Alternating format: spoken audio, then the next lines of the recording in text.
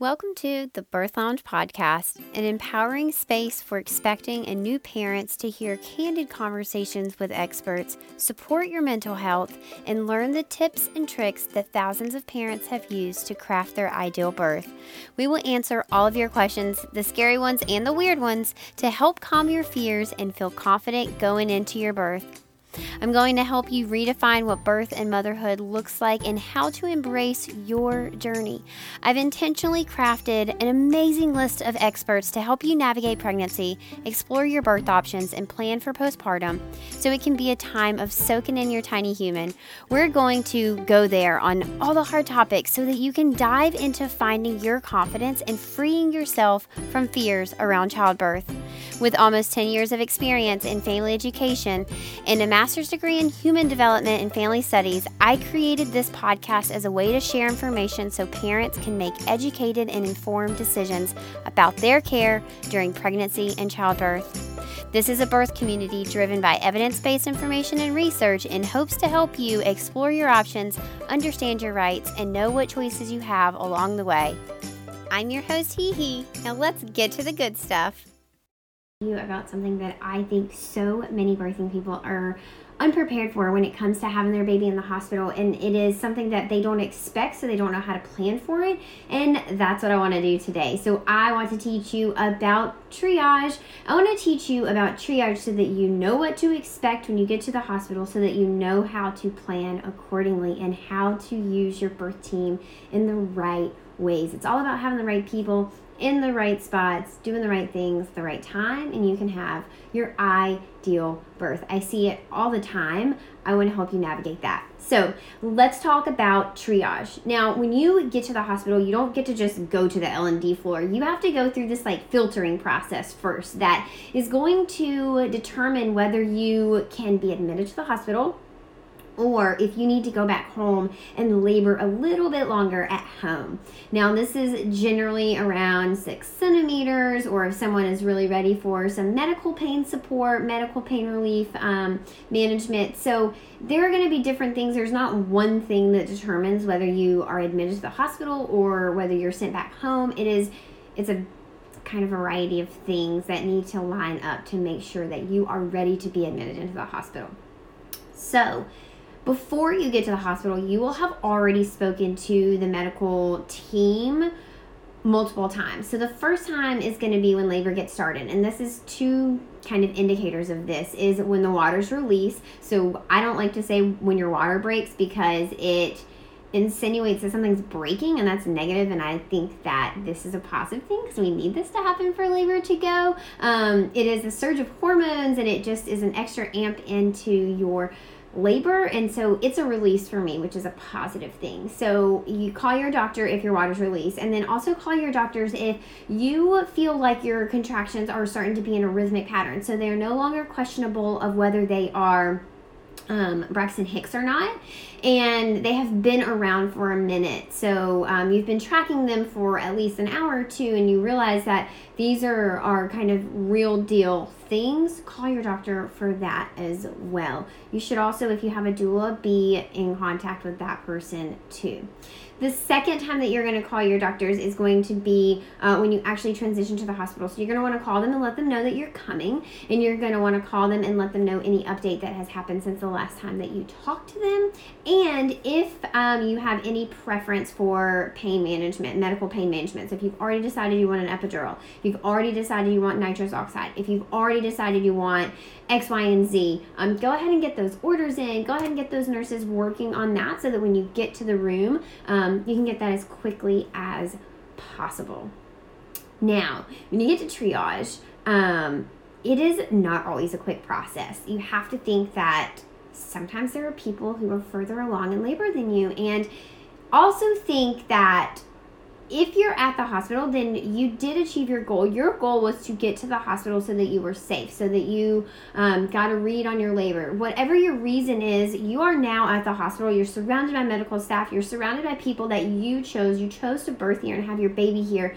Trust in that, and know that if your baby is going to be here soon, they will absolutely get you to an L&D room. Understand that it's a fine balance, and prioritizing different things back check in the L&D room. So keep that in mind when you think about this. But you get to triage, you're going to come with this first nurse, okay? And this first nurse is going to do what's like a check-in, personal information check. And they're going to want to know things like your name, your address, your due date, how labor is going, your partner's name, all that jazz, okay? And then they're going to want to know, like I say, a labor update.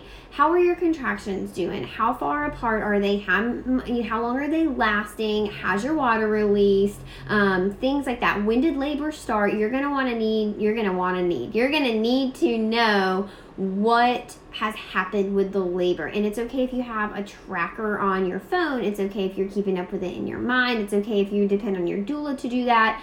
Just know that somebody is going to need to answer those questions about the progression of labor when you get to triage.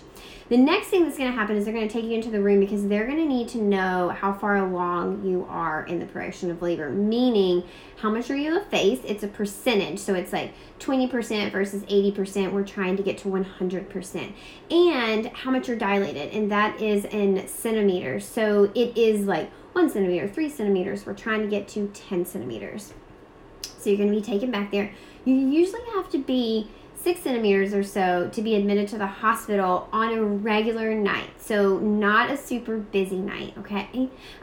Also, if you're not that, it doesn't mean that you're not going to be in labor. There's not one thing that determines whether you get admitted to the hospital or you get sent home. That is just a general rule of thumb. Of course, if you're ready for pain management medically, like again, an epidural, nitrous oxide, all sorts of pain medicine is available to you, then you'll be admitted to the hospital as well because you are needing medical support. Also in the room, you're going to have the fetal monitors hooked up to your belly. They're going to want to know about your baby. They're going to take your blood pressure and your temperature, and then they're also probably going to ask to place an IV in your arm, which is totally up to you. You can say no, you can say yes. There are pros, there are cons. Same thing with the cervical check. You can say yes, you can say no, pros and cons. That's a different video, but know that both of those are optional. Also, if at that first nurse you told her that you think your water's released, they are going to probably test the fluid that's on your underwear and or coming out of you, just to confirm that it is amniotic fluid. And they just do it by a litmus test. They like press it to your underwear, catch some, and put it on the paper, and it turns a certain color. So after all of that, they're going to ask you about pain relief and hopefully transition you to an L&D room so that you can have your baby. Now, I mentioned in the beginning of the video that you might have to wait when you get to triage. And I want to give you a simple reframe of mine is that you did achieve your goal of getting to the hospital, getting safe, and having access to medical support. It was just in a different way than what you had expected. And that often leads to failed expectations, right? When you have an expectation and what actually happens doesn't live up to that expectation, sometimes we feel let down or sad or even like we failed, and that's not the case, and that's not the time to be processing all of that. You need to set that aside and just reframe your mind that you are in the hospital with people that you trust. It is in a different way than you thought it was going to be, but you still achieved your goal of being at the hospital. Now, a few things that you can do during this time: take walks. Take long walks. You don't have to stay at the hospital. At that point, you can still go out and walk the parking lot, head to the nearest mall, go walk around a park. Like, just walk. Make sure that your hips are moving, and then also be tracking your pattern of contractions, right? So we want to keep up to date on the labor pattern so that when you go back to the hospital, you can give them an update. Okay, if you have any questions, drop them below in the comments. If you're watching on Instagram, check out my YouTube. If you're watching on YouTube, check out my Instagram. We are at Tranquility by Hee on both platforms. I cannot wait to help you birth like a queen, and I want to see you in the Birth Lounge. You can visit thebirthlounge.com to see more. Hey there. Before you go, I wanted to tell you who made today's episode possible. Today's episode is brought to you by the Birth Lounge. Are you pregnant and wondering where to begin? Or maybe your baby is due any day now and you still have a million questions swirling around in your head.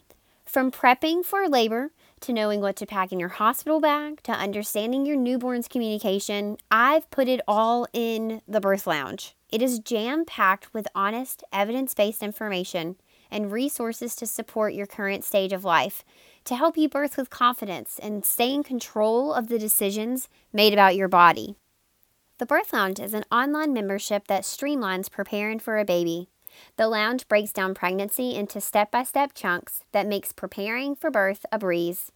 Inside the lounge, you will find training videos that help you navigate the hospital system, pack for your birth bag, create a birth plan, prepare for postpartum, and understand what's happening to your body and your baby's body. Also included are resources about feeding your tiny human, stages of labor, pain relief, how to effectively push without tearing, and routine procedures that will be done during labor for you and after birth for your baby. Birth trauma is 100% avoidable, and the lounge is your key to doing just that. It's not about controlling what happens to you. It's about controlling your options and how you react. I'm going to teach you exactly how to do that. Join the Birth Lounge to take control of your pregnancy. For more information and to gain lounge access, please visit thebirthlounge.com.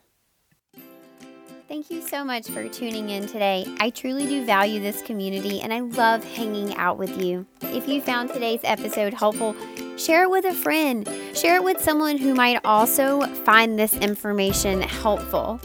I'd love to hear what you have to say and read your sweet words on iTunes. You can leave us a review, and this helps get this information into the hands of parents who might also benefit from hearing it. If you're interested in joining the Birth Lounge, you can go to thebirthlounge.com. Our blog is linked there. You can find all sorts of free information as well as how to get your access to the Birth Lounge. You can always hang out with me on Instagram as well at Tranquility by Hee. Until then, stay educated, stay supported, stay confident.